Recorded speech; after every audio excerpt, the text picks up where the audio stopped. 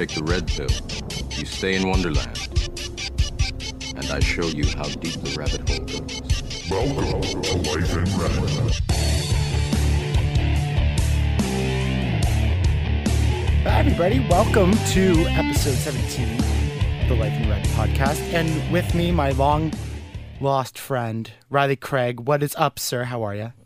I'm good. Thank you for having me. Yeah, you're welcome. I'm going to need some energy out of you. All right, I'll try. Yeah, and there be you a go. little That more nice lively. Sorry. smile you have. I need that to shine through for All everybody right. listening right now. You guys want to hear me smile? You can hear.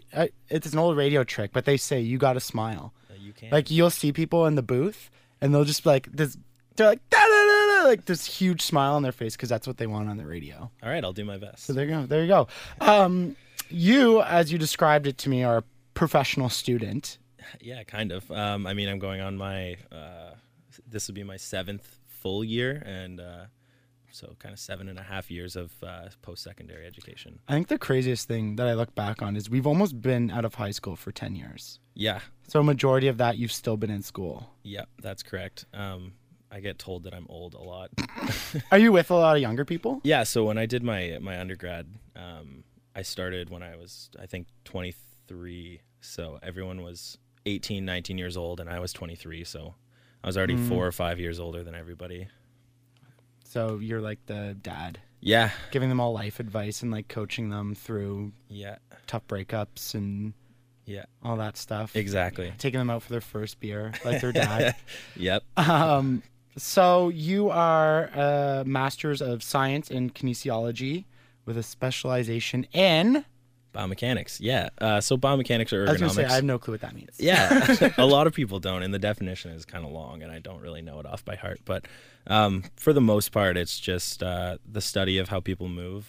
I mean, and then there's math involved there. You're studying forces and vectors and stuff like that. So if you took calculus in high school, you kind of get it. It's All like right. it's like physics, but towards the human body. I'm pretty sure that most people who listen are like me and don't understand math. Yeah. So let's try to break this down so people understand. So you said it's the study of how people move Yeah, in a way? In a way. So in my specialization, so when you go and do your master's, you usually find a supervisor. So my supervisor, he mostly specializes in hand and wrist stuff. He did a lot of his research on carpal tunnel.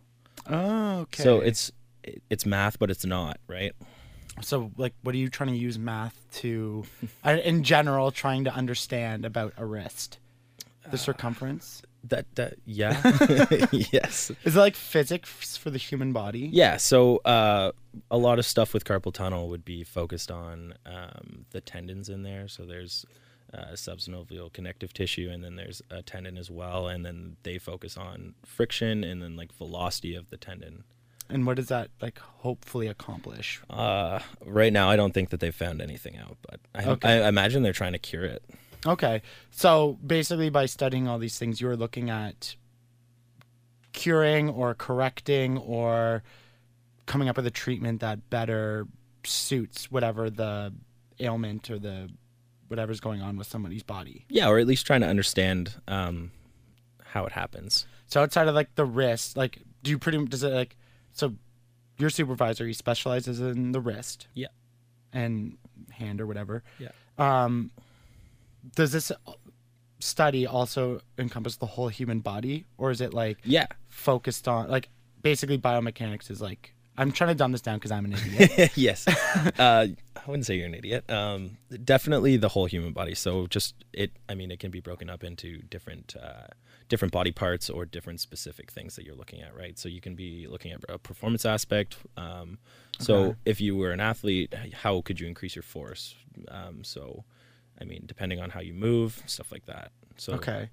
Do you like look at things like, optimal form and say like 100-meter sprinter, like coming up with like the correct equations to understand the best form to generate the most force? So, like, am I kind of along the right track? Yeah, there? so not me specifically, but definitely I'm sure that has been looked at, right? So if you think about sprinting, if you have someone coming out of the blocks, I don't know if you ran track in high school, but you knew I was fat.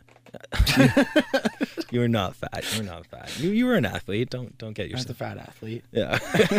All All right. Well, Anyways, continue. Well, when I ran track in high school, our coach, Mr. Dickey, would always tell me, don't stand up out of the blocks. Like, so basically what that means is when you are in that lowered position, when you leave the blocks, you want to come up gradually, because if you stand straight up, you're just going to get wind resistance. And I mean, if you think about the way motion works, if you're pushing straight back when you're running, you don't want to be standing straight up, because otherwise your motion is just going to travel a little bit differently. So if you're on an angle coming out of the blocks, you're going to generate a little bit more momentum in that forward. So I know your supervisor, you said wrist, is like that what you're specifically interested in? Like, or what, like, where would you want to see your research and your studies take you with this? Good question. So right now, I think that I'm going to do, yes, hand and wrist kind of stuff, but in an elderly population. So he's presented me with an idea of what they call creeping habits of elderly people. So if you've ever seen an old person walking around and they like rest their arms on stuff, or they like lean on walls or railings to get around so they don't fall over, right? Because your balance kind of goes away as you get older. And then I would be looking at how their body weight affects their wrists and hands. Interesting. Yeah. Because you see some of them too. I mean, this is a very general statement, but they kind of walk like with like T-Rex arms in a way. I don't know if that has anything to do with it, but like their arms are almost placed in front of them at all times in this like hunched up motion. I know you can't see it as you're listening, but my hands are like little T-Rex arms right now. Everybody knows what a T-Rex looks like, so they can imagine.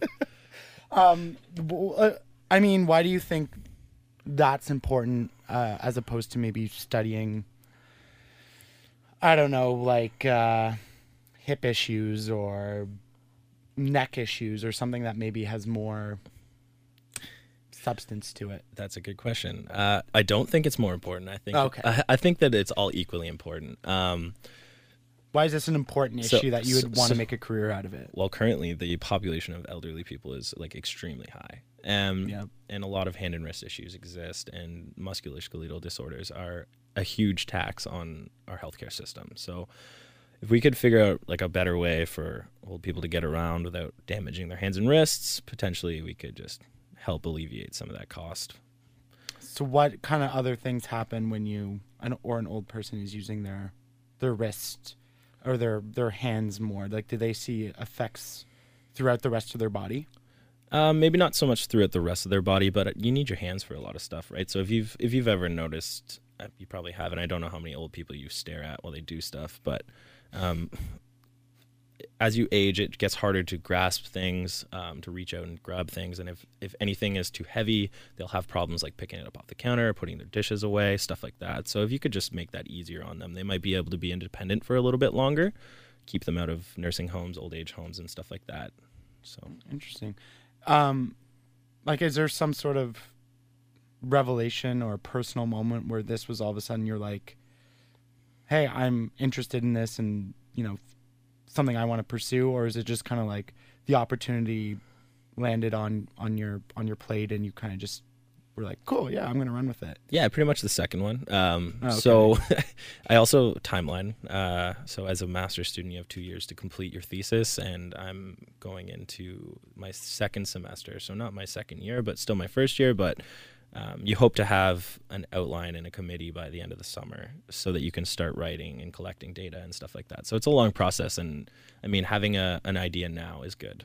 Okay. So what is your thesis then is trying to understand this with the elderly. Right. Okay. So what are you going to have to go out and do like field work at like retirement homes and nursing homes and hang out with old people? Yeah, so that's the overall plan right now. So I mean, this project could potentially just not exist. I mean, if I don't get any ethics, so you have to apply to ethics if you're doing a master's degree. You have to make sure that all the people that would be involved with your study consent to it and stuff like that. So if we don't get a nursing home close by, then I just have to figure something else. Okay. I'd recommend neck issues because I have a neck issue and I want you to be able to fix it. All right. That would be the goal. I don't want to turn this into a sob story of anything because, we as Canadians and as, I guess you could say if the internet was listening, white males are very privileged to be able to attend post-secondary education and pursue a greater knowledge in pursuit of like academia, like you are right now. I know I couldn't do it, but I think I see it a lot on the internet right now, especially recently where the Ontario government changed the structure of things like our student funding and, you know, everything all that went along with it. But I see a lot of generations that are above us kind of put down the notion of schooling, and that's things like how much it actually costs. I'm not saying necessarily that there's more work. I think it's probably pretty even throughout the years when you compare, you know, 20, 30, 40 years ago. But I think it's the off school things that surround you going to school that kind of make it that much more difficult. I mean, like, we've seen a rise in suicides for sure in student housing and post-secondary. You know, people are clamoring for mental health services and resources. I mean, I don't know how much it's correlated, but sexual assaults and everything. Like, the life of a student isn't necessarily all peaches and cream as some of the older generation might lead you to believe on the Facebook comment section. I guess what I'm asking as like a full-time student is like, what types of things are you seeing in your interactions with people? I mean, you said you're a TA, so you have undergraduates who are under you. What types of maybe patterns or symptoms of behavior that are pretty common throughout now 7 years worth of school? That's a great question. That's a long it was a long worded question, yes. But it's something I think we should all pay attention to a little bit more because you touched on a ton of great points, actually. So yes, being a full-time student is glamorous sometimes. I mean, it does beat getting up at 6 a.m. every day and going to work. It's potentially, not that bad. Yeah, I mean, once you get used to it, it's not that bad if it's something you love, right? But it can be difficult for sure. You can see that the cost of living has absolutely gone up. Tuition's going up. Finding houses is a little bit harder depending on where you're going to school, obviously. And then so you have rent, you have groceries. Sometimes it's people being away from their families for the first time and they don't know how they're going to react to it. And then the stress to do well, right? So like you can't just go to school and fail every single year. That's not how it works. And then you asked me about undergraduate patterns. So this is my first year being a TA. So it's a new experience, sort of. And I have the privilege of invigilating quizzes every Friday for this anatomy class. So it's not just first years for the most part, but it is a lot of first years and then some second years. And it's a bunch of different programs mixed together. So kinesiology, nursing, life sciences, Okay. and then just people taking it as an elective. And what I noticed is everyone cares way too much. So each quiz is worth 2% of their final grade, which is, I mean, it isn't a lot, but it does add up over time.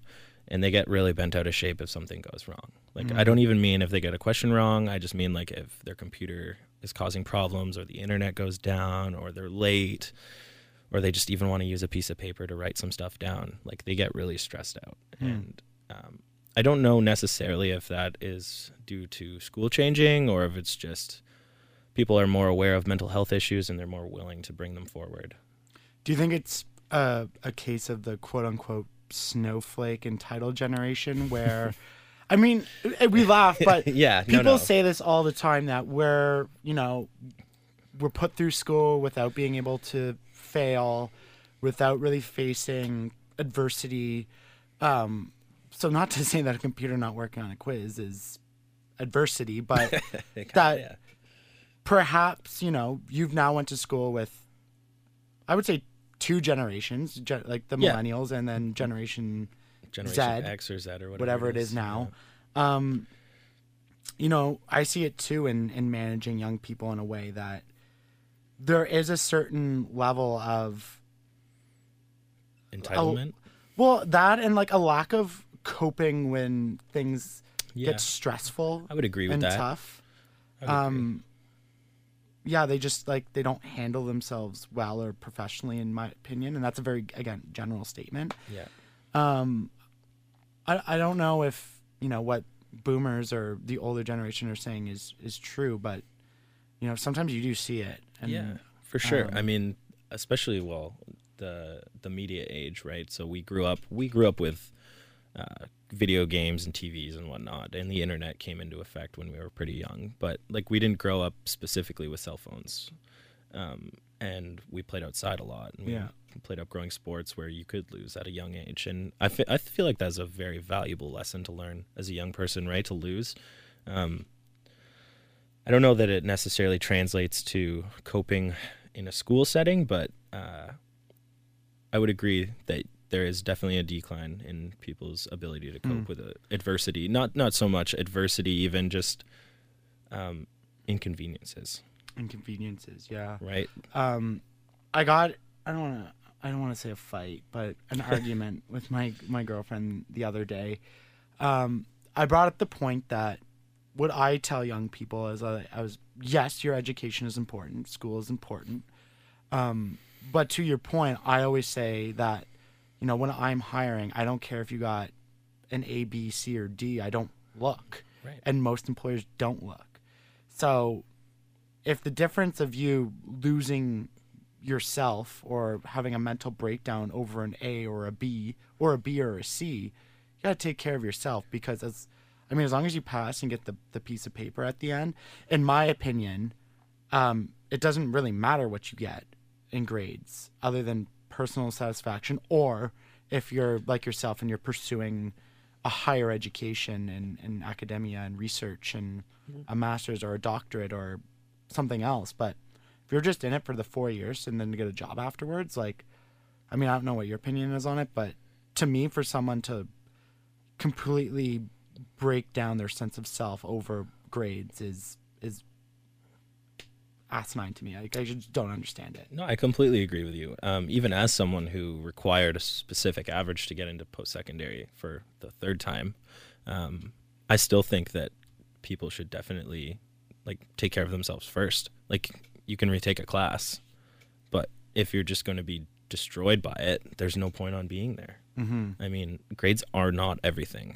I got into a master's program. My grades were good, obviously, but they weren't exceptional. I wasn't killing it. I did enough to get in, but I also had fun while I was in university. I knew that after my undergrad, most likely that would be the end of the amount of fun that I could have. It would definitely decline because I'd have a lot more work on my plate, right? Mm-hmm. You're at McMaster? I am. What was the interview process? There was an interview process to get in, right? Because I know someone who went through that for kinesiology, and unfortunately they didn't get in. But what was that like? Because I remember talking to them about it, and they put a lot of pressure on just that process of applying. Yep. Was it that intense, or was it just the pressure of your future, or that was got you thinking about it a little bit too much? Yeah, that's a good question. So the application process, I find, to get into a master's program was more stressful than my first year has been. Really? Yeah. So the interview wasn't. I wasn't super stressed about my interview. I was fortunate enough to have a supervisor at Nipissing during my undergrad who helped me a lot with the topic that I was working on, and he pushed me in the right direction. And then the guy that I work under now was his supervisor for his master's degree and his doctorate. So I had a little foot in the door. But it depends. It depends on how you handle interviews. I find that one of my strong points is my interview, because I listen to what they're saying, and then I take my skill set and apply it to what they're saying, so that they understand how I would benefit them in that kind of. I think it's important. You gotta have that, relate how what you're doing in your strength, and I don't care if you're a hard worker and very organized. What's that going to do for me, and how are you going to relate that to make me understand that? Exactly. Everybody could say it. Just putting that on a piece of paper is not really any way to get into a program either. Maybe on paper I'm not the top applicant, but if you meet me, you might like me. I might fit better. Did you wear that sweater? I didn't. I wore a Suit. button-up shirt. Nice. Not a full suit, but yeah. So, getting away from the school portion of it, what made you want to get into the health fields? Aside from pursuing the research and everything like that, like why get into health when clearly you're an intelligent guy, good with numbers and math? Like what made you want to get into health and all that stuff? That is a very good question. So when I finished high school, I thought that I knew exactly what I wanted to do, but I was kind of lazy in grade 12, and my grades didn't turn out the best, and I applied to hard schools, and I didn't end up getting in. So I was like, I need a fallback plan. So I ended up applying to college. We went to college together, so we've known each other. We've known each other a really long time. Way before college. Yeah, shout out to Loyalist College. And I studied fitness and health promotion because working out was always something I enjoyed, playing sports growing up and stuff like that. So I thought that would be a great field to go into and try and give back. I had a lot of good experiences with coaches, and our gym teacher helped out a lot when we were kids. And I don't know, I just had a love for sports and fitness, and I wanted to remain in that field in some way. Okay. You took health and fitness promotions? Yes. Did I nail that too? You nailed it. God, yeah. that's good. Yeah. And then you were working as a trainer. I did. That's yeah. correct? So following college, I applied to go to Ottawa U, and I was there, and I didn't enjoy the program.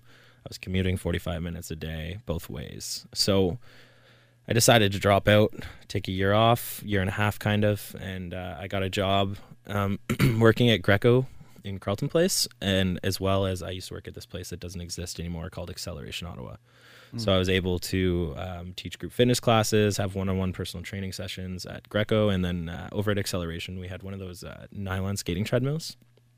And I used to help kids learn how to skate, or older athletes that were trying to get in shape for their season or just work on their stride a little bit more. Oh, interesting. Yeah, it was a cool job. So what were some of your, because I've had a personal trainer on before who's also out of the industry, believe it or not.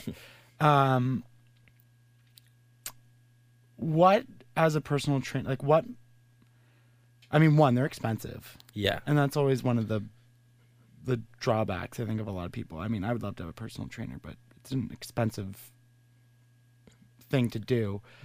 But what was that job like? What did you see in people? What did you see about the industry, and everything that went into it? Because I know immediately one of the first things you said to me was like, I have thoughts on this. I was like, oh, interesting. I Okay. have many thoughts. So working as a trainer, I actually loved being a group fitness instructor. It was really early mornings, so I would usually be at work by 4:30, teaching 5 o'clock classes. And I mean, those classes were bumping. Like, people were ready to go at 5 a.m. Like the core group that would come in every morning and get their workout in, they were so lively and enjoyable, and like it made me feel really, really good, just because like I knew I was benefiting them in some way because I was giving them a place to get their workout in before work. I feel waking up at 5 a.m. for a workout, like you're committed. Yes. Because that's not easy. Because then they go to work all day, and like this is my job, but like they have a job on top of that exercise. Yeah. So working in the industry was great. For the people, I would say. Employers, not so much, and other trainers, sometimes I could find rubbed me the wrong way or just kind of made me feel inadequate, stuff like that, right? Okay. What do you, like, I mean, you were always a big guy, and not, when I say big, like you were built like a NFL running back. So like when you say inadequate, like people are like making fun of you because of your physique, or you weren't as strong as them, like, because I guess you get this image in your head that personal trainers, and you, especially with Instagram now, because that's one of like the big rages on Instagram that gets a lot of likes and a lot of followers, are these super ripped CrossFit athletes who have like raging 8-packs and like biceps that go over their head and they just like look so good doing these intense workouts. Yes. So So because you were not that. yeah. So by inadequate, I wouldn't say that anybody said anything to me necessarily. But like oftentimes it was hinted at. I had an employer that told me I had to go to class 4 times a week if I wanted to be a regular trainer, which like I was happy to do, but I didn't really enjoy being told that. I was like, oh, well, I have this diploma and I have personal training experience.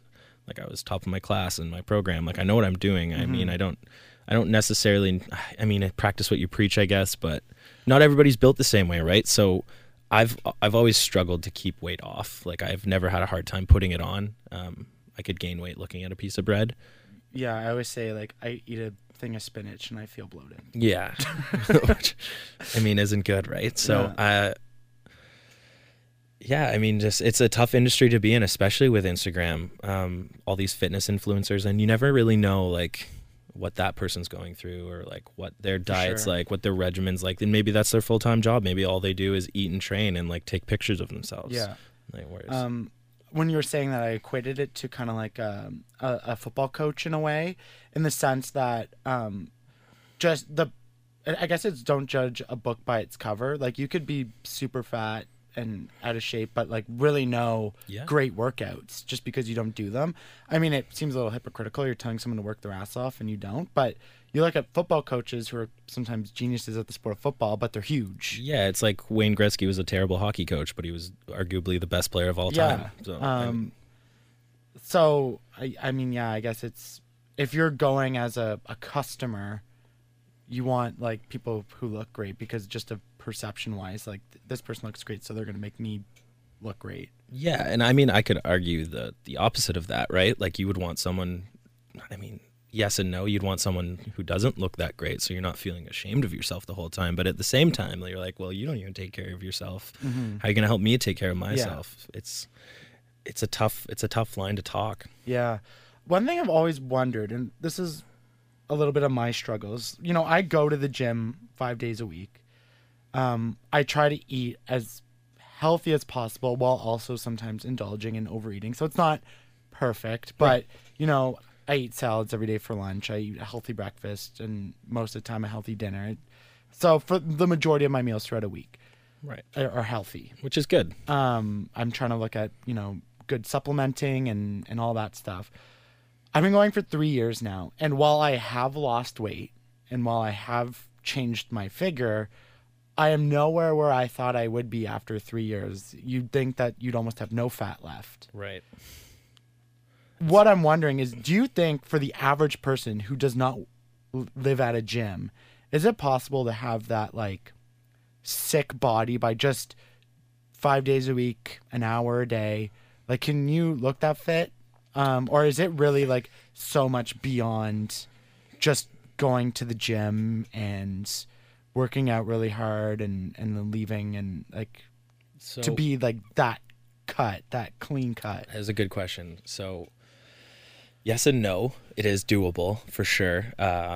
I mean, I think dialing in your nutrition would be the biggest thing, right? So a lot of times people don't actually know how many calories they're taking in versus how many they're burning. So, I mean, it's a tricky line as well, right? So, like, you don't want to be monitoring yourself so strictly that you're restricting so much that you're, like, malnourished, right? And then you just end up not being able to exercise because you're so tired and you're so drained, and there's so many other scientific things that you could get into, like adrenal fatigue. I'm sure you've heard Joe Rogan talk about it at least one time. Explain it for the people who don't listen. So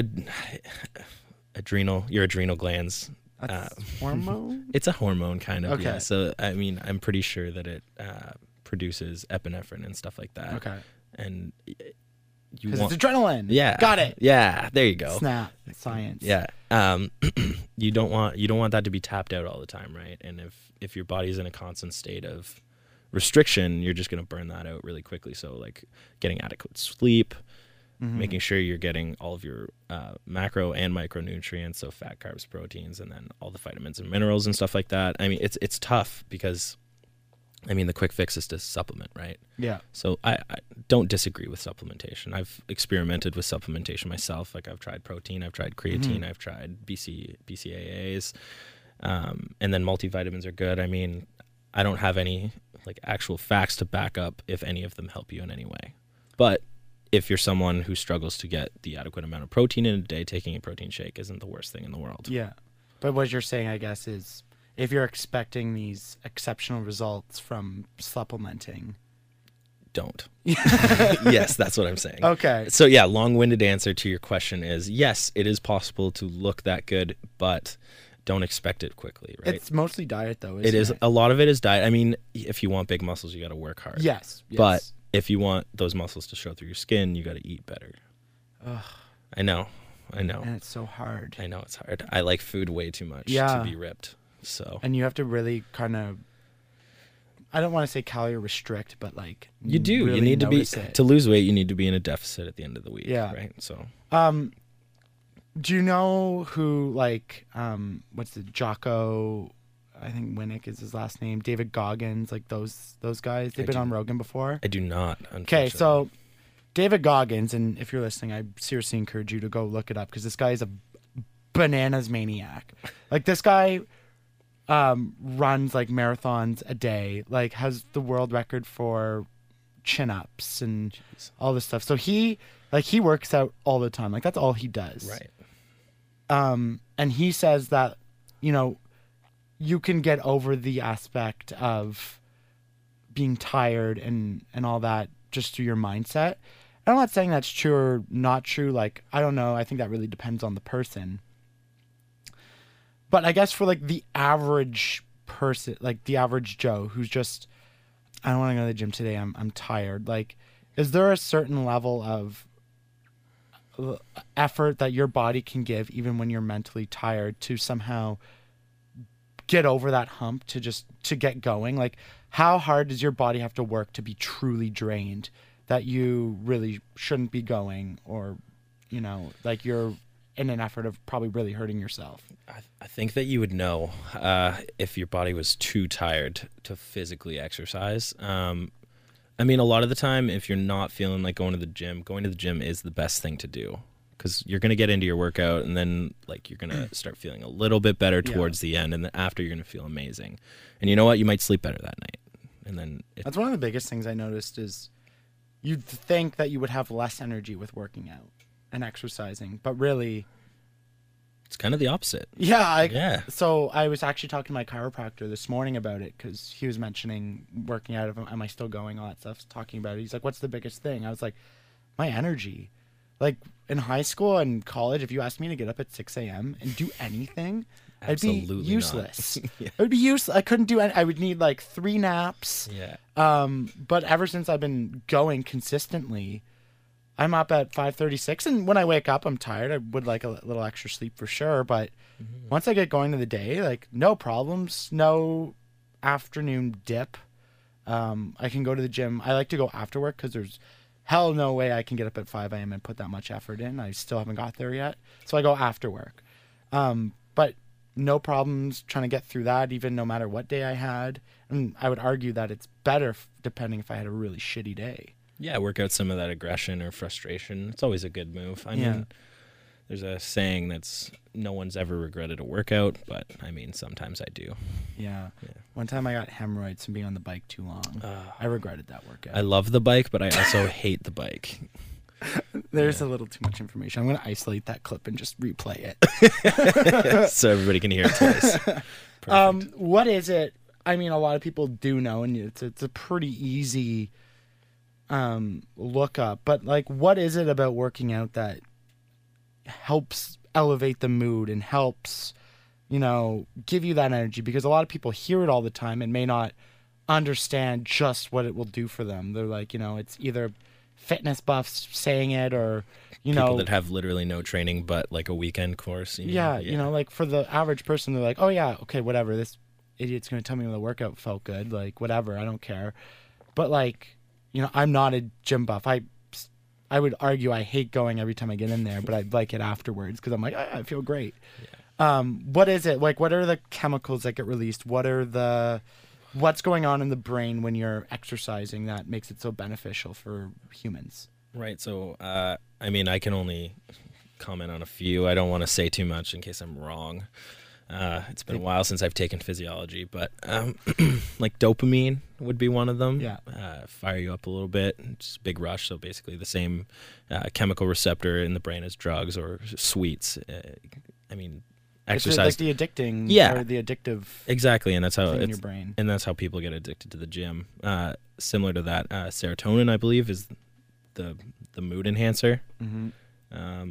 I mean, adrenaline, as I said before, you can get adrenal fatigue. I mean, just a bunch of other things, right? So your body goes through a lot of processes once you've exercised. I mean, if you've exercised hard enough to cause any damage to your muscles, right? Yeah. What's like an optimal level of working out?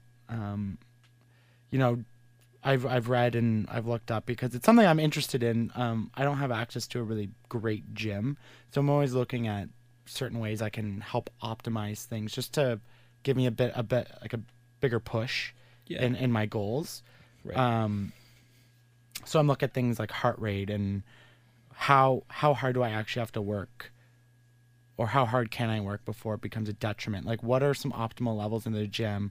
Maybe even just like without like a heart rate monitor or, you know, any of that stuff. Like that someone who's just averagely running, like can look up or just, you know, feel their pulse or being, you know, like this, whatever, that they're like, okay, I am working hard enough to make a true difference. Is there even a level, or does like walking, I mean, I'm sure there's some benefit, but like, Yeah.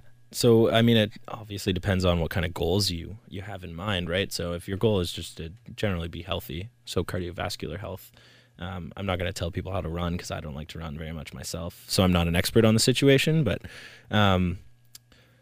I would say heart rate zones is a good one. I mean, there's a fat burning zone. Basically, if you're working at a lower heart rate, you're burning more fat. Whereas if you're in the upper levels of your heart rate max range, so I mean, it's 220 minus your age. So for me, I can't even do the math.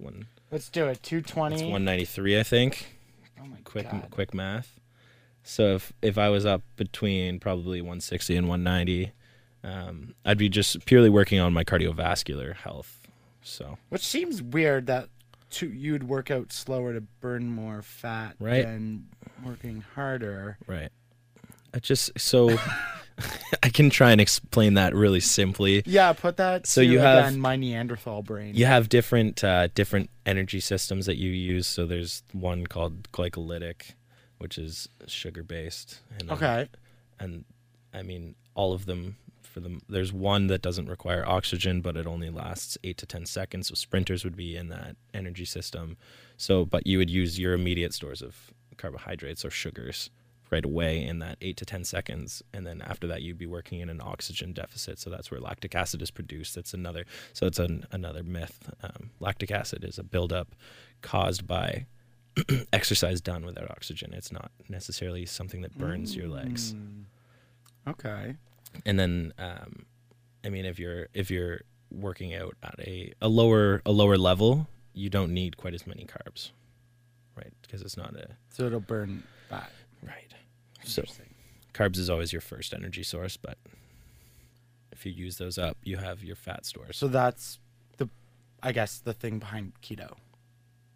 The keto diet. Yeah, if you're Because you don't even have- get me started on the keto Oh diet. no. Now I want to get into the keto diet because okay. But before Yeah, we go there, you I'll can answer that I'll question. finish that. Yeah. So I mean, the concept of keto is to become in a state of ketosis, right? So if you limit your carbohydrate intake and you increase your fat and protein, your body becomes alkaline. And I that's as much as I know about it. I'm not Yeah. an expert, but I'm not a big fan of it either. I mean, Okay. if it helps you become healthier, all for it. Like, be healthy. I love that. And if you have like a problem with carbohydrates, I guess do it, but just make good choices. Yeah. Like, don't eat processed meats and stuff like that. Like, you're just going to increase your saturated fat levels and your cholesterol, and it's just not a good road.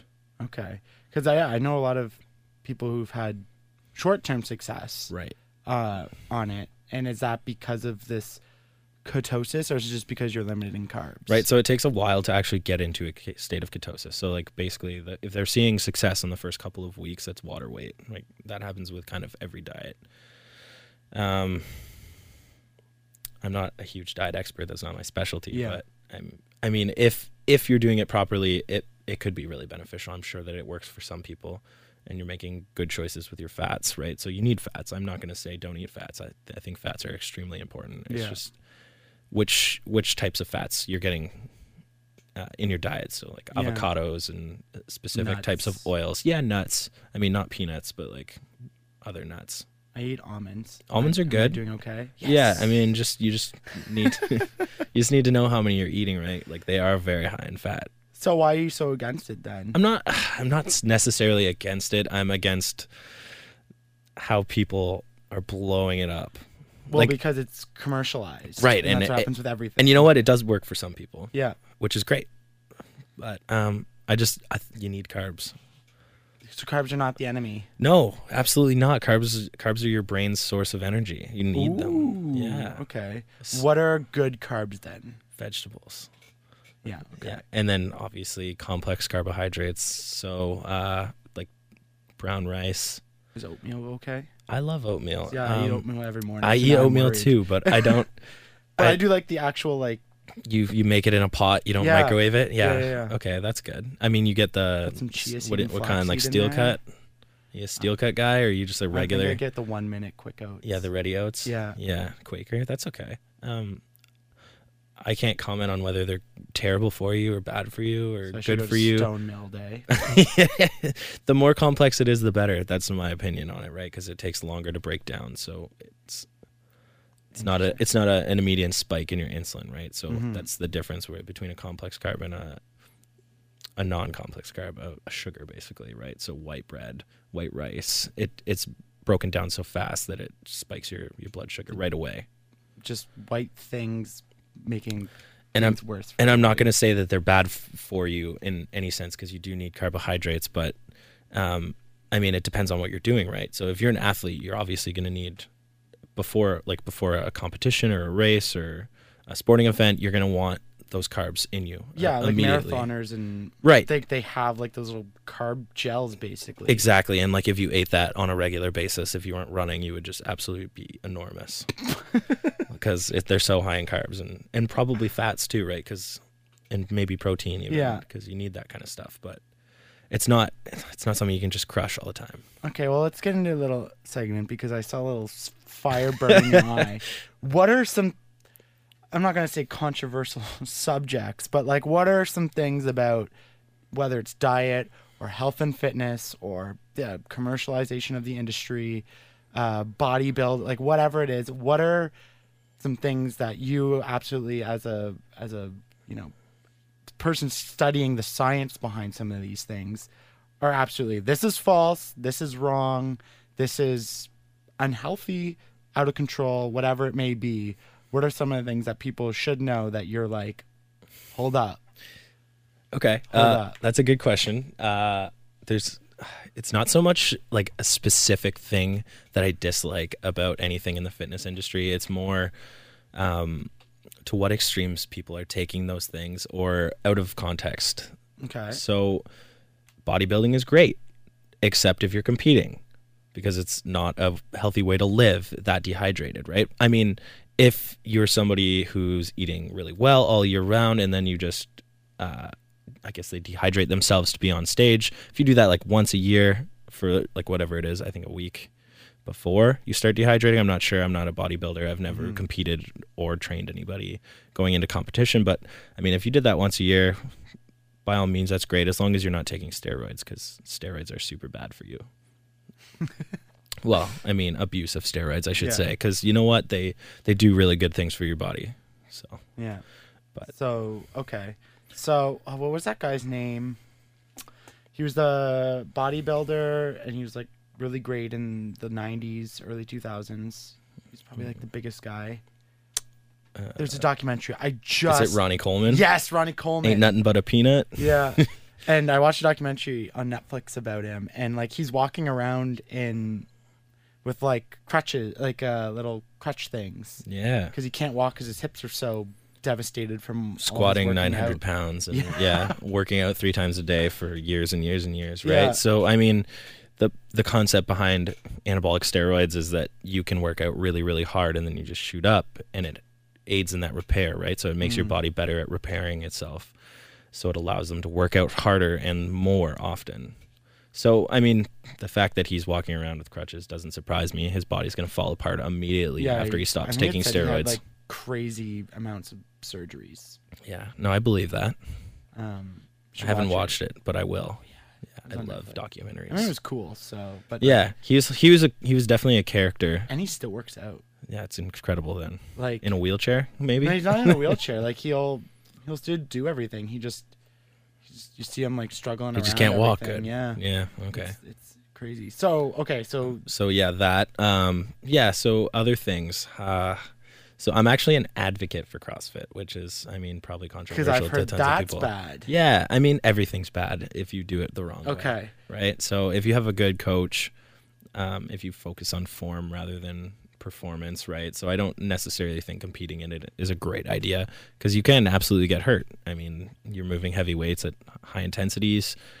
If your form's bad, you can definitely hurt your back, your knees. You can drop weights on yourself. I mean, you can, once again, get adrenal fatigue if you're just working out too much all the time and if you're not focusing on proper nutrition and recovery. So, okay. CrossFit, good. Powerlifting, bad. No, that's a very exercise general good. What is it about CrossFit that gets? I mean, at least 2 years ago, there was a lot of rage. I still see lots of people do it, but it definitely kind of took off. It has quieted down a little bit since, but because that is intense as hell. It is. I mean, I think the problem is that everyone only really sees the games or like the actual competition of it, whereas like right. The good part of it is like working out with a community, sort of. So our old high school teacher, Mr. Dickey, runs a nonprofit CrossFit gym out of the school. And he has people from the community come in the mornings during the week at pretty early, and then he sometimes hosts a Monday night class. And it's just fun. Everyone supports each other. Everybody helps everybody get better, and it is competitive. And like, I mean, if you played sports in high school or like extracurricularly, it kind of adds that sense of competition that you might be missing if you don't play sports anymore. Yeah, which keeps you from raging on the internet. Yes. Because 1, you're in the gym working out, and 2, you're not as angry, and 3, all that rage is out in the gym. Yeah, but raging on the internet is okay too. No, it's not. No, you're right. Don't say that. We've been through this on this podcast before. Yeah. Yeah, I mean, shout out to Mr. Dickey because I see people posting about it, and people I never thought would be 1 into exercise at all, and 2 doing CrossFit. Because when I see some of those like lists you guys have to do, it's like 100 burpees, and I'm like, damn. This is a lot of burpees. Yeah, I'm like, I do 10, and I'm like, time out, guys. That's enough. No more burpees. So yeah, that's crazy. Yeah. Good for you. Oh, I don't do it anymore. It's no fun by yourself. I mean, it's I'm just gonna do 100 burpees now. It's too expensive. It's too expensive to belong to a box as a student. That's one of the. Like, I get the cost. It's not cheap. Probably running a gym and paying for all the equipment. I get it, but it is outrageously expensive. There's a lot of things that are expensive, and that's why you see places like Fit for Less and what's Planet Fitness, like they're just like overrun with young people. Yeah, because it's so cheap. Yeah. I mean, I just wish fitness was more accessible. Like truly good fitness was more accessible to more people. Yeah, like I mean, everyone could do home workouts, but not everyone has the knowledge or the space. It's not the same. You're right. You want to be in a gym with other people sometimes. Yeah, or like I'm doing bench press. I'm doing this. You're not bench pressing at home. Yeah. Yeah, not doing a modified thing with like your couch. That's one of the tough things for me. But like I can't even afford a gym membership. Like I could, but like detriments to other things. Yeah. I mean, you gotta eat. You gotta pay rent. Yeah, those are more important. Same with health. Like that's another thing. Like supplements, like you just said, like probably not. They're not bad, but they're not. They're almost not. They're almost not worth the money. Yeah, at this point. And that's the thing. They're like, I look up something new I hear about it. I'm like, oh, I just like look it up, like see what it is, and it's like $60 for 19 servings. I'm like, I'm out. Yeah, that's not enough. Only the rich people are allowed to truly feel healthy benefits, and yep, that's right. The best. Yeah, the wealthy survive. I mean, if we want to talk about rich people. Yeah, income inequality and everything like that. Like that's one of the biggest things. You Yeah. can't afford, I mean, to be truly healthy and even healthy food now. Like a little thing of broccoli sprouts, it's just the new thing I'm trying to get into, is like $5.99 and it goes bad within a week. Yeah, vegetables are pretty expensive sometimes. I mean, you got to shop in season. That's the thing, I think. Yeah, But- or grow your own. or grow your own. But I Yeah, live in an apartment, and that's frowned upon, I imagine. I probably could, but Yeah. I'd rather just spend the money Same. and complain about it on my podcast. Yeah, I think my biggest problem is like I'm so lazy when I'm prepping vegetables that I'd rather spend the extra $2 and get it prepped for me, like the cut vegetables or the pre-bagged. I've been pretty good. So what I do for now is I make my breakfast the night before, so I don't have to wake up early. Meal prep. So what I do is I do oatmeal, and then I put some chia and flaxseed in it with some cinnamon, put some frozen berries on it, and I put it in the fridge overnight. Overnight oats. Nice. Take it out, put some Greek yogurt and banana on it, Wow. and then that's my breakfast. Sounds spectacular. It's delicious. Yeah, and you don't have to do anything. yeah, and it's quite healthy. Yeah. And then I leave all my salad prep in the fridge at work. Right. So at lunch, I just go up and make it, and then That is nice. people laugh at me because I'm eating a salad all the time. But Yeah, they say you don't make friends with salad, but I think salad's great. yeah, so but you know, as someone like I'm trying really hard to cut down weight and especially cut down the fat on my body because that's always been an issue. And fuck, is it ever hard? Like when I It see doesn't get people- easier as you get older either. It Yeah, gets like more when I see difficult. people going truly from like morbidly obese to like ripped, Yeah, like the amount of effort that these people put in, like it is incredible. Yeah, they don't get the credit they deserve, even just a post. It's like, yeah, good for you. It's like, no, you don't understand. yeah. That What- took them a year for sure, and like to put yourself in a caloric restriction for over a year while exercising consistently is not an easy thing to do. No, and the sacrifices you have to make. Like, there's no going out with friends, really. Yeah, you don't really understand how much one beer adds to your caloric Ah. intake either. It's so sad. Yeah, and then your friends sit around and they have nachos or whatever, and like you're just, it's a downward spiral. I had beer and nachos today, Yeah, but sometimes I'll do burpees after my beer and nachos, and I'll I mean, you still feel better gotta. about my life. I mean, you're not morbidly obese, so I think you can indulge in a beer and a plate of nachos from time to time. Oh, yeah, or 10. Or 10 beers. Yeah. I don't know if you wanted to touch on it. You had something that we were talking about body image. Yeah, we can talk about body image. Because that seems something like you were pretty fired up about yeah, at the beginning. And I know we touched on it very, very briefly. yeah. Somebody I went to my undergrad with was considering doing this for her thesis in her master's.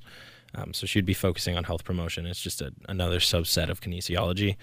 And she was going to look at body image issues with people either in the fitness industry or taking phys ed / kinesiology / health promotion in school, Okay. and how that affects them. Interesting. Did she get in? Is she pursuing that study or? So I actually saw her a couple weekends ago, and I forgot to ask her what she was doing, but she is almost done her thesis. So, I mean, if she is doing it, she's doing a great job. Okay. Yeah. What are some of the things you see about that? I mean, again, we talked about it, that there's a certain perception of what a personal trainer should be, but even people, you know, whether in kinesiology or physiotherapy or all those things, like what types of things are we seeing, are we finding that you may be experiencing yourself?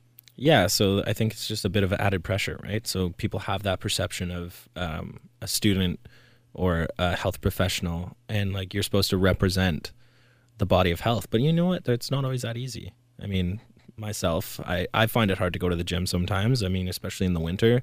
I live off campus. I have to walk 15 minutes to the school. And if I don't have to be on campus, I'm not going to go to the gym unless I like really force myself to go. So I find it difficult to like just maintain that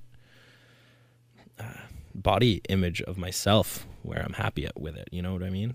Yeah. Right. So like people, yeah, I mean, obviously there are those people in that industry that do look that way and do maintain that physique year round or over the years. And and I'm envious of them a little bit. I mean, most of those people, like, the way it looks to me anyways, like they live in the gym, like that's their 9 to 5. That's why I was asking, like, is it possible to to reach some of these levels as like, you know, a person who has a full-time job, has a family, has other commitments, where it seems like these people who just and again, you said it yourself, we don't know what these people are going through. We don't know what goes on outside of the post.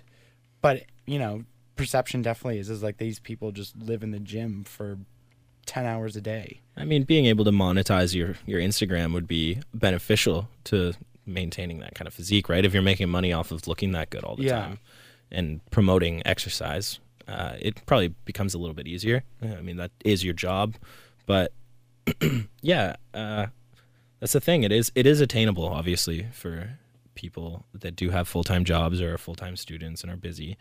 I mean, you said it when we were just talking about morbidly obese people losing all that weight. It's just a commitment. You just got to make a few sacrifices, right? Spend Sunday cooking, package up all your meals, make sure you don't eat out as much.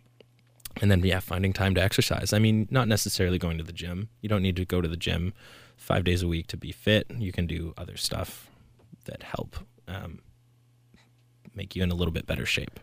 Such as sports. Sports, yeah. So joining like a sports league would be always a good move. Just making better decisions, right? So I walk to school mostly because parking is $20 a day, but also because the last school I attended, I wasn't able to walk to campus just because it was minus 30 every day. In the summer. Yeah, and it was uphill both ways. But just stuff like that. So taking the stairs instead of the elevator, walking to work, riding your bike, going for a walk after dinner, just little things. Yeah, I do a stupid thing where I walked down the stairs every morning from my 6th floor apartment instead of taking the elevator. It's not stupid I've at been all. doing that for 3 years. Yeah. So they recommend that you get 10,000 steps a day to increase your heart Which is health. so much harder than people Which is a lot. realize. Yeah. So I mean, you have a Fitbit. I have a Fitbit. I'm obsessed with tracking my steps and my heart rate and stuff like that. And it tracks my sleep, which is great. But it just usually reminds me how lazy and how little I sleep. Yeah, so I'm only at 8,900 right now. well, you're absolutely crushing me. That was with a gym, though. Yeah, I haven't been to the gym today. I didn't do any cardio. Are you going to go? I have a gym right over there. Am I gonna go? Maybe. I'll think about it. Yeah, it's the body image world right now is crazy with social media, and I find, you know, I don't get too self-conscious about it anymore, but I know that people like see those posts and like it's so detrimental to them that they can't reach those levels. And you know, some people, and unfortunately, no matter how hard you try, your body composition, you still might not get there. Yeah. To those certain levels. Like you still might have visceral fat around your stomach or. Right. I mean, the way that I would put that is that people are predisposed as to how they put on weight, right? So you might be predisposed to carry extra weight in your hips. Some people carry it in their stomach. I know it's referred to often as the apple and the pear. Fucking mom and dad. Yeah. Your fault. It is their fault. Yeah. It's not your fault. It's their fault. When you were a personal trainer, did you ever have a client that, you know, maybe overweight, maybe not looking so good, and it was a real struggle to get them to their classes and everything, even though they were paying? Like, did you ever have like one of those that wanted to make a change? Or do you know somebody who, you know what I mean? Like those people who like, there is appetite to make a change, but like they get there and they're like, oh, this is so hard. They're complaining. They're not strong at the exercises. They're not intaking information. Like they're not truly committed to it, even though they're still there and they're still paying for it. Yeah, so I mean, I didn't have a ton of one-on-one clients. I mostly did group settings, but you definitely have both extremes. So I would have elderly people come in for a class, and then some of them would be like giving it everything they've got, and they're working harder to be better every day. They're taking in everything I'm telling them. So like my job was to lead the class. And then during the rounds, I would also correct form. So I would make sure they're doing the exercises properly, bring them heavier weights or lighter weights, or tell them to take a break if they look like they were struggling a little bit. Mm-hmm. And there was definitely people that wanted to be there and wanted to make a change and were making those changes. And then there were definitely people that were just there because they could afford to go. And like maybe they had a significant other that dragged them along, but they didn't really, like they weren't there to better themselves any more than the minimal effort required. So. Just trying to find out what people who are, in the industry, like day to day, who, not just those inspirational Instagram posts, like what are some of those motivational tactics to really help people understand the benefits and really get after it? That's a good question. I was really fortunate with most of my people that I worked with. So at the group fitness center, everyone was always in a good mood. And if they were in a bad mood, basically the only way you would motivate them was to make them smile or make them laugh. So joke around a little bit. So I would never teach alone. I would always have a coworker working with me. And so basically class would start. We'd introduce ourselves. We'd be like, all right, we're going to show you all the exercises, and we'd demo them, and we'd make jokes as we're going along. Whoever was doing the talking, the other person was demonstrating. And the person talking would make jokes, make the crowd laugh, get the crowd into it. And then we do a big inclusive warm-up, make more jokes, and then you really focus on those people that might be having a harder day. Mm-hmm. You go around to their station and just make them laugh, tell them they're doing a great job, stuff like that. So really it's all about encouraging and positive environment and everything like that gets, and you find that works for most people? For most people. I mean, if they're in a really bad mood, sometimes maybe just leave them alone, let them put their head down, get their work done. But you're exercising. How can you be in a bad mood? I don't know. I mean, at 5 a.m, maybe. Oh yeah, that's true. And then the other place that I worked, I dealt almost entirely with just young athletes. And that was a similar experience, both extremes, right? So some people were there because their parents make them go, and then others were there because they've asked their parents to put them in it, and they're actually working to be better, right? So you have kids who are 13, 14 wanting to play junior hockey in the next couple of years. They're pushing really hard, and they want to be there. And then you have kids who are 6 or 7. They're kind of just there because they can't skate very well, and their parents have money, so they can afford to bring them here. And that's actually a good point. How do you feel when it comes to children and exercise in terms of going to the gym and stuff like that, as or kids or as early teens, mid-teens? I'm not talking about 18-year-olds or 17-year-olds. I'm talking about like taking your 10-year-old and making them go for a run, not just your standard like playing outside, that type of exercise, but like actually like so exerting yourself. You mean to fitness wise rather than like fun. Sorry, that's a great way to put it. Fitness over fun. I mean, it depends. Are they into it? Like, if I would, is there any health risks to it? Like having a 10-year-old say lifting weights and stuff? Yeah. So weights, yes. I mean, I wouldn't recommend weights under the age of 16 unless they're finished growing, which, I mean, you keep growing until you're 21 roughly. So weights, yes. I would say no to weights unless they're super, super light. But exercise is good. I would never say don't exercise. So, like, I have younger siblings. Yeah. Again, in terms of fitness, are there things like if I'm like, hey, come for a quick run with me, like that stuff's all good, like, or is that like gonna hurt them more? So no, it's definitely or good. Even like calisthenics, like push-ups. No, great stuff. I mean, as long as everything is done properly, right? So like if they have really, really bad running form, taking them on a long road run, not a great idea. Yeah, because like you can damage the shins. People get shin splints running on the road a lot. And it's just like micro fractures in your shin bone. So it's really not a good thing. It's not a good thing to do, and it's not something they want to live with. You don't want them to hate running from a really young age either. Yeah. You want them to build that hate on their own. It's so funny, like I really don't like running that much either, but now that's like my if I just need to go to the gym really quick, I will probably just go for a run. Yeah. Even though I never was a fan of it. I always sucked at it. Like, yeah. Could not do 100 meters, couldn't do 200 meters, couldn't do a 400. Now I can run an hour. That's great. I could probably run more, but I stop at an hour. That's probably good. But yeah, it's just funny how it's like, oh, I only have 30 minutes to go to the gym. I'll just go for a run instead of like some people will go like, I'll go do bench. Yeah. Bench is always meathead stuff. Yeah. It's a classic exercise. I mean, it's good for you. They always say that, what is it?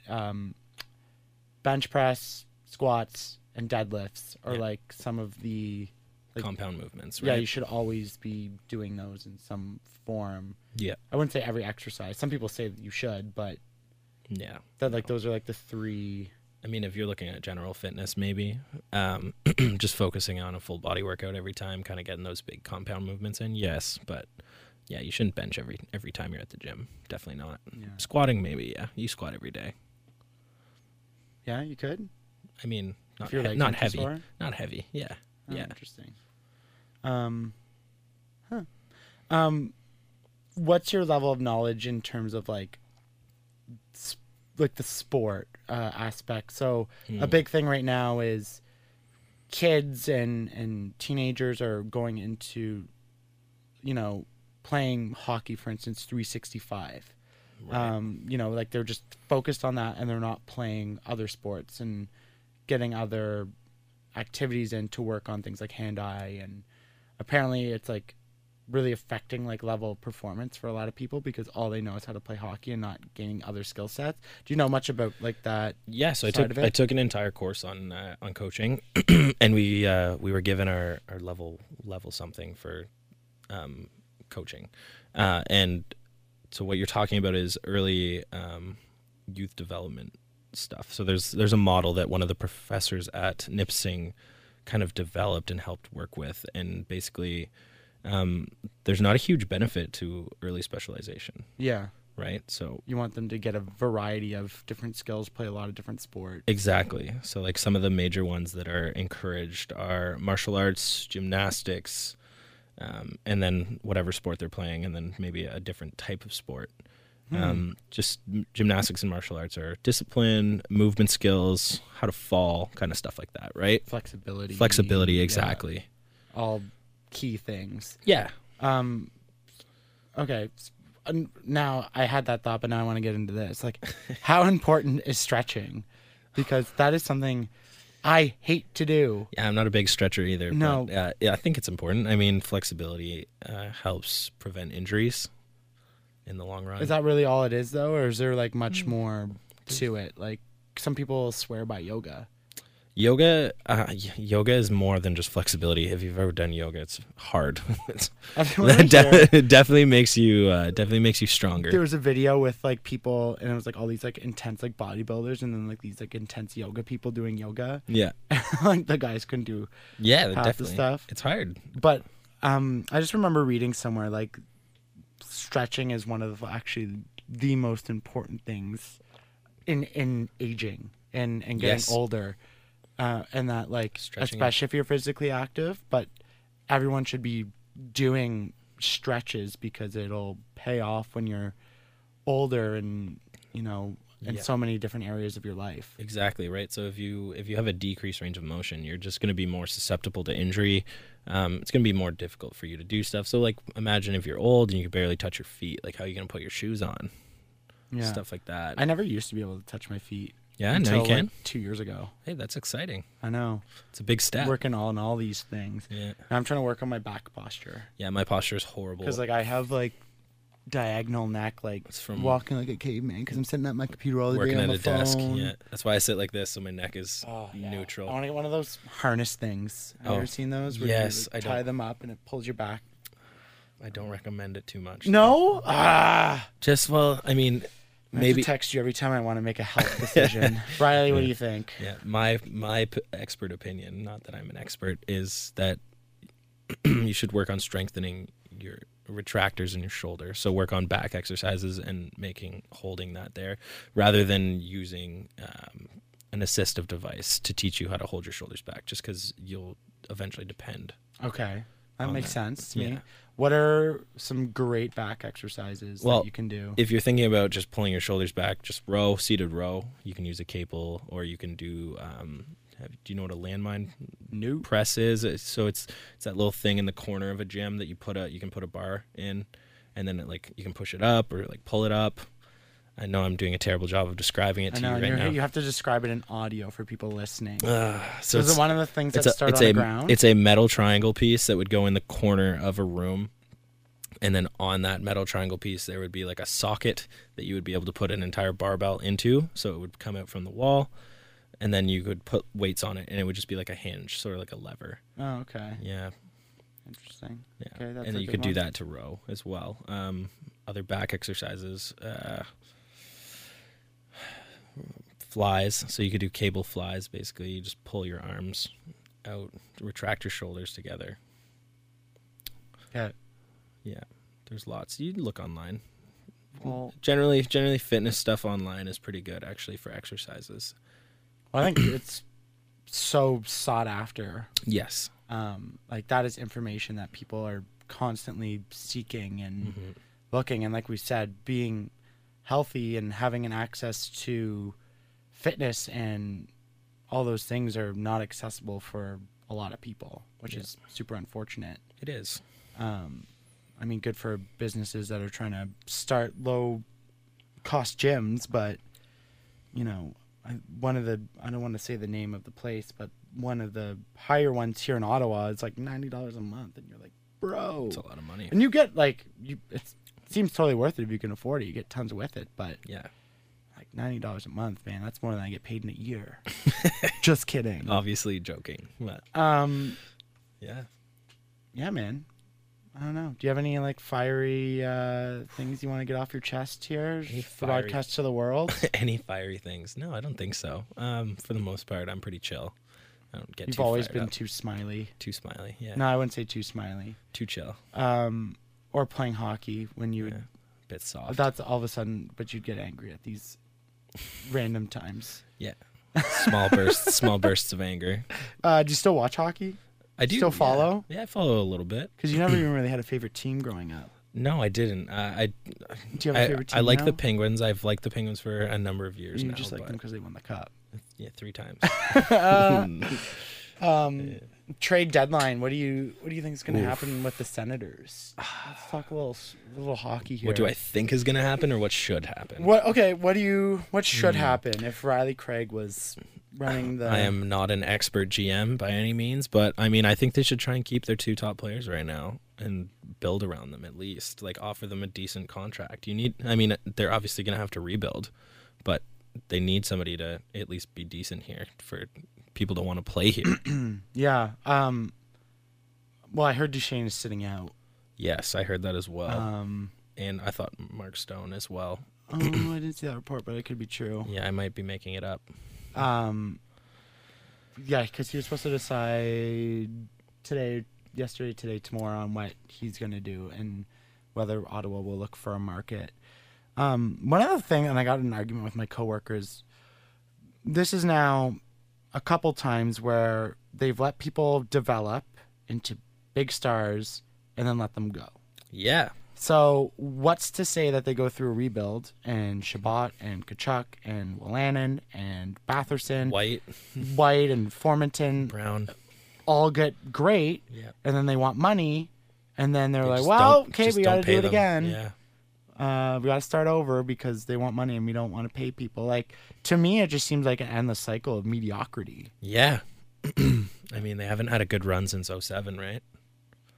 That was pretty much, yeah, they had a couple really good teams in the early 2000s. Yeah. But they would always lose to the Leafs. In the first round. Yeah. And then, they went to the Cup. And then they had 1 year, and you're like, wow, they're almost there. Like, the team gelled. You think everything's good. Yeah. And then last year was an absolute disaster. I guess the year before that, they went to Yeah, like conference finals. with Yeah. 1 goal to the Stanley Cup. That's what I mean. Yeah. And everything seemed great, and everyone was playing well, and it looked like the team had chemistry. And then all of Yep. a sudden, not. man, Yeah. like Melnick coming out with the comments, like then the bullying scandal. This year has definitely been rough yeah, on them. I don't envy those fans. And living in Ottawa, it's funny. And working in media in Ottawa is it's actually hilarious. I get a kick. It's definitely entertaining. I don't that's know for if people sure. want to know this, but when you comment on a brand's page, whether that be a news organization, BuzzFeed publication, there are people who read those comments and laugh. Absolutely die laughing. We will like, oh, look what this person said. And, like everyone like runs in and we like read Yeah. like, bah! like people laugh like at people who say these like Yeah. nonsense things on comment threads, and like we just kind of make fun of it. Like, what is this person doing? Especially like those global news posts or you get into like the things about politics and stuff, and that's just like Trudeau wishes everyone a Merry Christmas, and then it's just like ISIS and conservatives, blah blah blah blah blah, and it's just too fun. Don't do that, people. Yeah, the don't comment be section that is person. bad news bears. Just read and laugh like everyone else. Who do you think, who's going to make the biggest splash then in the trade? That is a hard question. Trade deadline's Monday. It's Monday. It's Monday. And I know there's people are Panarin, saying... I think Panarin's gone. I know that John Tortorella came out and said some horrible things. Shit his pants. Shit his pants, yeah. But I think Panarin is done with Columbus. I don't really blame him. It sounds like a terrible place to play. He probably misses Chicago playing with Patrick Kane right now because Kane's on an absolute tear. Yeah. I know Winnipeg said they were really after Stone. Apparently Winnipeg and Nashville might be He's a on Winnipeg Duchesne. native too, so if he goes there, he's never coming back. If you were to pick right now, who do you think is going to win? Like, who's going to win the race for Stone and Duchesne? Not Ottawa. I think Ottawa signs Stone. I would like that. I mean, I think he wants to stay. I think they're just fighting over couple $1 million somewhere. Well, they're fighting over like signing bonus and structure of the contract, not in terms of money. Right. Because you see people like Tavares and Matthews get like $17 million signing bonus with a $600,000 salary. Exactly. Yeah. And they're like, well, I want that. And, that sounds nice, right? I mean, Melnick, I don't think can afford that. And no. And then it bugs me like all the teams. Like you have the same teams always in it, and you're like, how? So for instance, my favorite team's Detroit, and somehow they're up against the cap, and they have no cap room to do shit. Yeah. And you're like, you suck, and we're you don't even really have that many good players. But then it's like Tampa Bay is in on Duchesne, and you're like, what? How can they afford have him? everybody? I don't understand. What else do you need? I'm like looking through Cap Friendly, which is an amazing resource if anyone's interested in the numbers of hockey and how things are structured in deals and cap room and all that stuff. And I'm like going through, I'm like comparing everything. I'm like, where are they getting all this money? Like at the cap, and somehow Pittsburgh, who's already won 3 cups in the past 10 years, has room for more players. I don't understand. It makes no sense. I mean, Pittsburgh's on the down, obviously. They still have a lot of talent, but it's hard to be good for a long time. Yeah, I mean, Kessel, Malkin, Crosby, they're all getting older. Not that they're slowing down in any means, but like they're gonna be up for contract again, and it's hard to be competitive in so long when you kind of only have so much room. Like when you have deals where you lock so much money into a handful of players, you really rely. And Pittsburgh was really lucky with players like Rust and Gensel and Sheary for a bit of a time. Yeah, they had a lot of depth without a big payout for them. Yeah, exactly. A bunch of these rookies who played in the AHL all of a sudden coming up and Matt Murray coming up and winning points. a cup in his rookie season. He's been terrible this year, but I mean, I think he's dealing with a lot of injuries. Yeah, injury problems and stuff like that. So yeah, they were lucky. I mean, they had the depth. Rely on that. Yeah, absolutely. On people who you've never heard of all of a sudden be disgusting. And putting up points and producing. Then you have teams like Tampa that just seem to be able to buy most of their team and somehow fit it all in. Yeah, I mean, I think I would take a pay cut to win a Stanley Cup. So would I. Honestly, if I'd go from $9 million to $7 million or $9 million to $5 million to play on a team that was going to win a cup for 5 years. I know McDavid did that to an extent, but if I was someone like Matthews, I would be like, listen, I'll do $10 million to free up more money for Mitch Marner or somebody else, John Tavares. Yeah, just to get you that extra player or two, just to one more depth guy, help fill out the team. Yeah, as opposed to all the money being locked up on me. And I get it. Like human nature is for greed and make as much money as you can. And these guys could lose their career at any moment, and they're only this financially viable for a certain amount of time in their life. So you want to try to bank as much as you can. Yeah. I mean, I think a lot of players are coming out of college now, though. I know, like, the junior leagues were big for a long time, but I'm hearing more and more first-round draft picks are college players, like Boston College and stuff like that. Yeah, that's true. That's what the Northeastern universities have that. Mm-hmm. I know they're putting out coaches and stuff, too. That's kind of stopped, but... Yeah. People are walking by the door. But yeah, it's I would totally take a pay cut for A cup. for the betterment of Yeah. Team player. the whole. Yeah. For sure. Like that's Definitely. what something, and I don't know if that's just inherently my nature, if that's what most people say they would do until until the the money. money. And then they're like, I'll give you $17 million. You're like, screw the team, man. I'm signing. Yeah, I'm set for life. Who Yeah. cares? Yeah. So I don't know, man. But I love this time of year. It's crazy, and falling on Twitter and seeing all these rumors. I mean, I don't envy the players involved, because you're having people find out things on the internet rather than Yeah. through your boss. Right. Like, could you imagine like coming into work one day and just being like, Oh, you don't work here anymore. yeah, like, Yeah. yo, Twitter says you're fired. And you're like, look at your Twitter's- boss. You're like, yo, what? Twitter says. Like, oh yeah, that wasn't supposed to be released till tomorrow. But yeah, that's tough. That is a tough thing. you know, and there was a piece, I believe it was in The Athletic, where they were talking about the human nature of. It was Mike McKenna, because he was with the Senators and he was in Vancouver for like a day, put on waivers, and then claimed by Philly. And his wife put out like a tweet or something, just being like, you know, like people have to find, you know, a new place to live, daycare. Or am I going to see my family, or am I just going to live here while they live somewhere else for the season? Yeah. The emotional impact that it puts on players. That's a big problem I have with society in general, is whether it's politicians, professional sports players, people of personality, like you said, people on Instagram, like we don't know what they're going through. Like, everyone is a human Yeah. in some aspect. People forget that. And just because they're in the news all the time, or we see their name all the time, does not make anything less You can't be a piece of shit to a them still. struggle Yeah. for them. You can still be depressed with $17 million in your bank account. Yeah. Like That's life. but you see it so much, and people criticizing it, and Yeah. getting all over people, and you're like, yo. Yeah, money doesn't make you happy all the time. No. I mean, it helps you live, that's for sure, but it doesn't. Yeah. Yeah. I definitely think it helps, but it won't always fulfill you, for Yeah. sure. On that note, I have two things that I want to talk about. Ooh.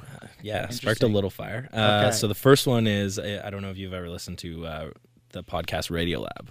No, I've heard great things. It is amazing. I recommend it. Yeah, okay. I'm gonna listen to They that. did one about John Scott, Oh, yeah, okay. right? So people might have forgot who John Scott Made is. fun of him when he was the NHL enforcer, and he got Yeah. voted in So by the fans. the reason that he ended up getting voted in to be an all-star was a media guy. He made a comment or a tweet or a post or something like that saying John Scott for the all-star game as a joke, and it took People off. ran with It it. took off, and he ended up going, and it cost him it ended his career. Yeah, the NHL was pissed that The he NHL was pissed that he wasn't going to back out of the All-Star game, and it ended his career. They traded him to traded him to Montreal, and then he went immediately to, I believe, Nova Scotia, and Yeah. he never played again in the NHL. Yeah, because they threw him on waivers or something as soon as they traded him. Immediately. And then would make him ineligible for the All Star game or something. That's why he wore the There's a new brand jersey. there's a new rule too.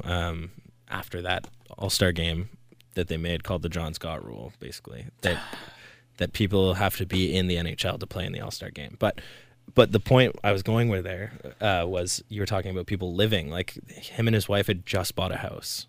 I think he was playing in Arizona. I can't remember. Yeah. Arizona, and before he got traded, and they literally just bought a house, and he had to get on a plane and move to Montreal.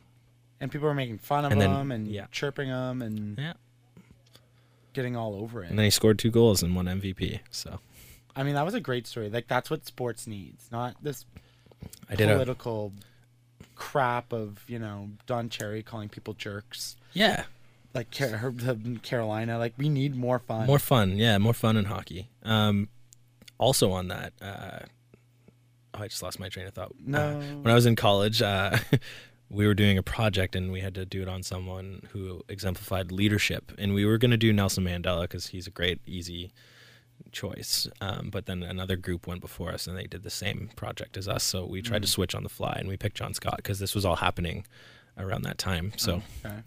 I ended up doing a presentation on John Scott and like how his life changed in like basically a month. Yeah, Yeah. pretty drastically. And the second note that I wanted to make on you talking about people being people is the World Juniors. Oh, yeah. So this is great. And I'll get you your point. We had Mikey DiPietro in. Yes. And he came in. This was my point. Yeah, I sat with him for an hour. Right. So while and I'm not going to talk about too much about what we talked about off the air and just man to man and stuff. Yeah, off the record. These kids They're kids. Kids. They are 18 and 19 years old. They seem like adults because of the world stage they're on and how big they are, but Yeah. we're 10 years older than them. And a big thing is, you remember what we were like when we were 18 and 19. We thought we were hot shit. We thought we knew everything. We knew I nothing. look back, I'm like, damn, that guy was an idiot. Yeah. These kids do irrational things. I mean, it's science. The frontal lobe, which Not developed until... yeah, and that like navigates and controls like emotions and rational thought and understanding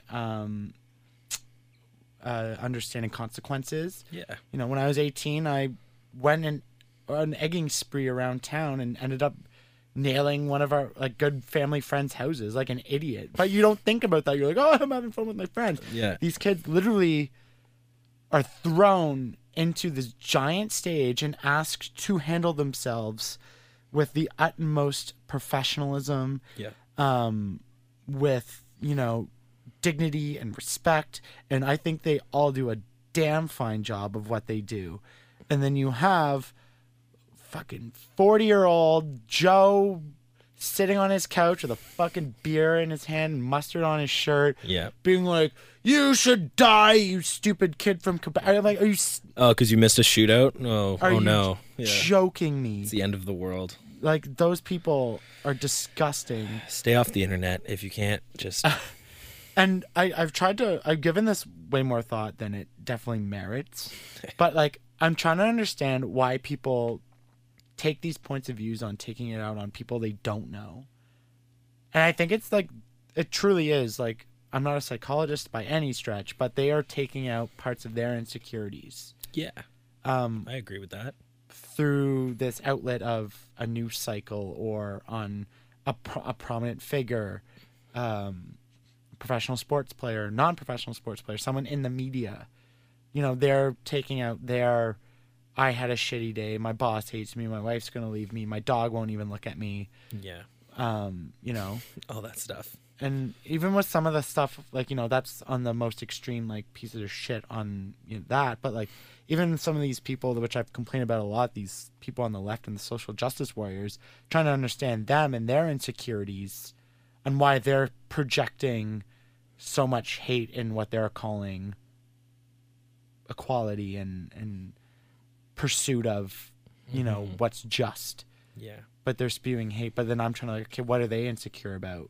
Yeah. You know, is it they don't have friends, they don't have meaningful relationships, they don't have people that they can have rational discussions with Yeah. about this, so they're just on Twitter typing in caps lock like, all their anger's exploding. through the everybody keyboard. is racist.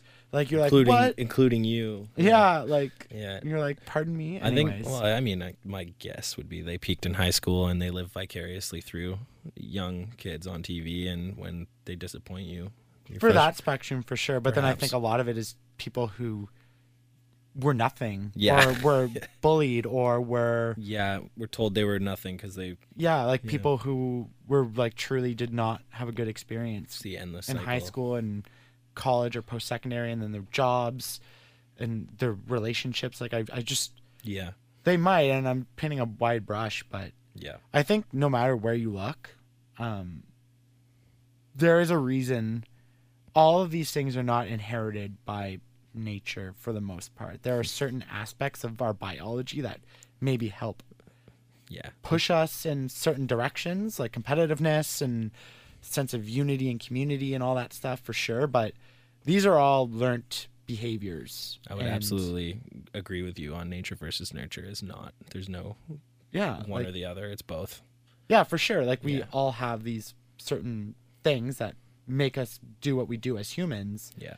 But for sure, like, you're not born inherently racist. No. Like, you're not just, absolutely not. yeah, you like No. that comes from whatever, Being- like your Hearing, parents, hearing that it's okay to be racist. yeah, or and you're not brought up, you know, Like this is all inherited by Yeah, learned you're behavior. not brought up really hating anything except like maybe vegetables Yeah, or like baths. Whatever kids hate.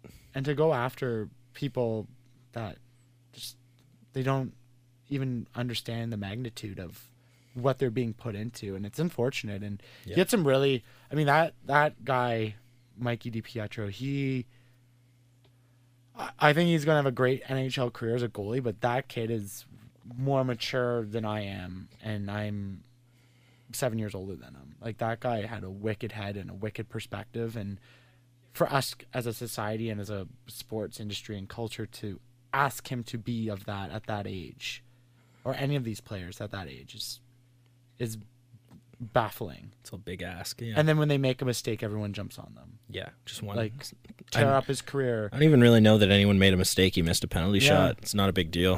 It sucks, obviously. Well, for instance, Josh Hosang. Yep. You know, I know who Josh Hosang You know, is. or Tyler Seguin, like all these people who were, you know, kind of cast aside in certain ways because of poor attitude and Right.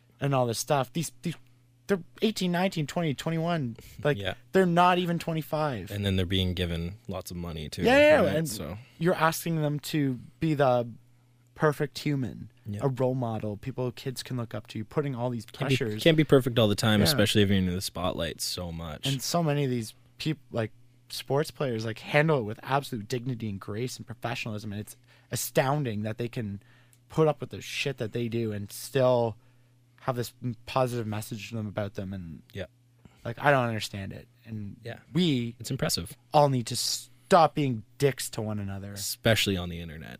because that does nothing. No. Anyways, we should wrap this up. Looking forward to seeing where your career and where your research takes you, because I will be old with carpal tunnel one day, and I'm hoping Dr. Riley Craig can nurture me back to health with his research. We'll see. We'll see if I'm a doctor one day.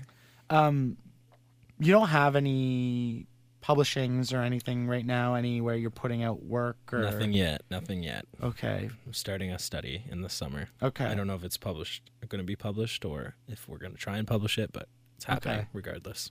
Okay. Interesting. Where can people follow you if you ever choose to throw Oof. that stuff out? You can follow me if you'd like at riley.e.craig for Instagram. Twitter, I don't really tweet, so there's no point. That's probably it. Yeah, you kind of just are there for the likes. Yeah, I read Twitter. I don't tweet. Oh, okay, that's okay. You're not as opinionated as me. I prefer to keep my opinions to myself. I think I'm generally too on the fence to express opinions. Interesting. Yeah. I like both sides of arguments sometimes. I mean, there's certain ones that I'm obviously on one side or the other, like racism. Of course. There's things we just know are bad. Yeah. It's like I have no, common sense most of the Yeah. time, but yeah, no plugs. No plugs, really. hating is bad. Hating is bad, yeah. I think that's a good perspective, though. More people should be open to both sides of the argument, even if it's both polarizing sections from Yeah. I'm completely against, or like as a person speaking, like I'm super racist. I hate this group of people. Yeah, probably still not going to listen to that, but I get your point. I There's- think not to give them credit, but to hear where they're coming from. Mm-hmm. Listen to the, okay, so this is your perspective. I disagree, my kind sir, and Yeah. Sorry, but you're this wrong. is why. Yes. But again, trying to understand what made them this way. I will because, listen to an argument every time. I mean, if you just cast hate at somebody who already hates, it's just going to create more friction. Yeah. Agreed. It's the same thing. I'm not saying you legitimize it, but Yes. you listen. just, and maybe you can find something in their answer or their comment, and you're like, That makes oh, sense. so you brought up with really racist parents and So it's blah not blah your blah. fault. So let's have a chat and see if we can get help, and you know what I mean? Like that's what it's Yeah. all about. It's not dismissing anyone because of anything. It's you don't have to agree or legitimize it or publish it as fact. Right. You just listen, and I think it's a very nuanced approach Thank you. that I try to have, even though I lean certain ways. You're more than allowed. I You're like. allowed to lean certain But ways. I will listen. I will listen to Yeah. anybody speak. I'm a logical thinker. If you can present me with facts founded in either science or proof that Yeah. things that have been repeated, I will listen, and you have my attention. Yeah. But And I always reserve the right to change my opinion on something based on evidence. Right. And I like I to agree say with that, that. even though I'm very passionate You can involved with change my mental mind. health and stuff, and I think I know the science, and I listened and I researched, but if all of a sudden one day it was all debunked and that was legit science, I'd be like, well, okay, like this is fact. Well, that sucks then. yeah, okay, everything I've just been doing is Yeah. a lie, but maybe it'll happen, who knows. Yeah. You can follow us at Life in Red Podcast on Instagram, Twitter, the Life in Red Pod, and you can go to www.lifeinredpodcast.com. Riley Craig, thank you so much for joining me and catching up. It was great to see you, man. Great to see you too. Thanks for having me. Bye, everybody.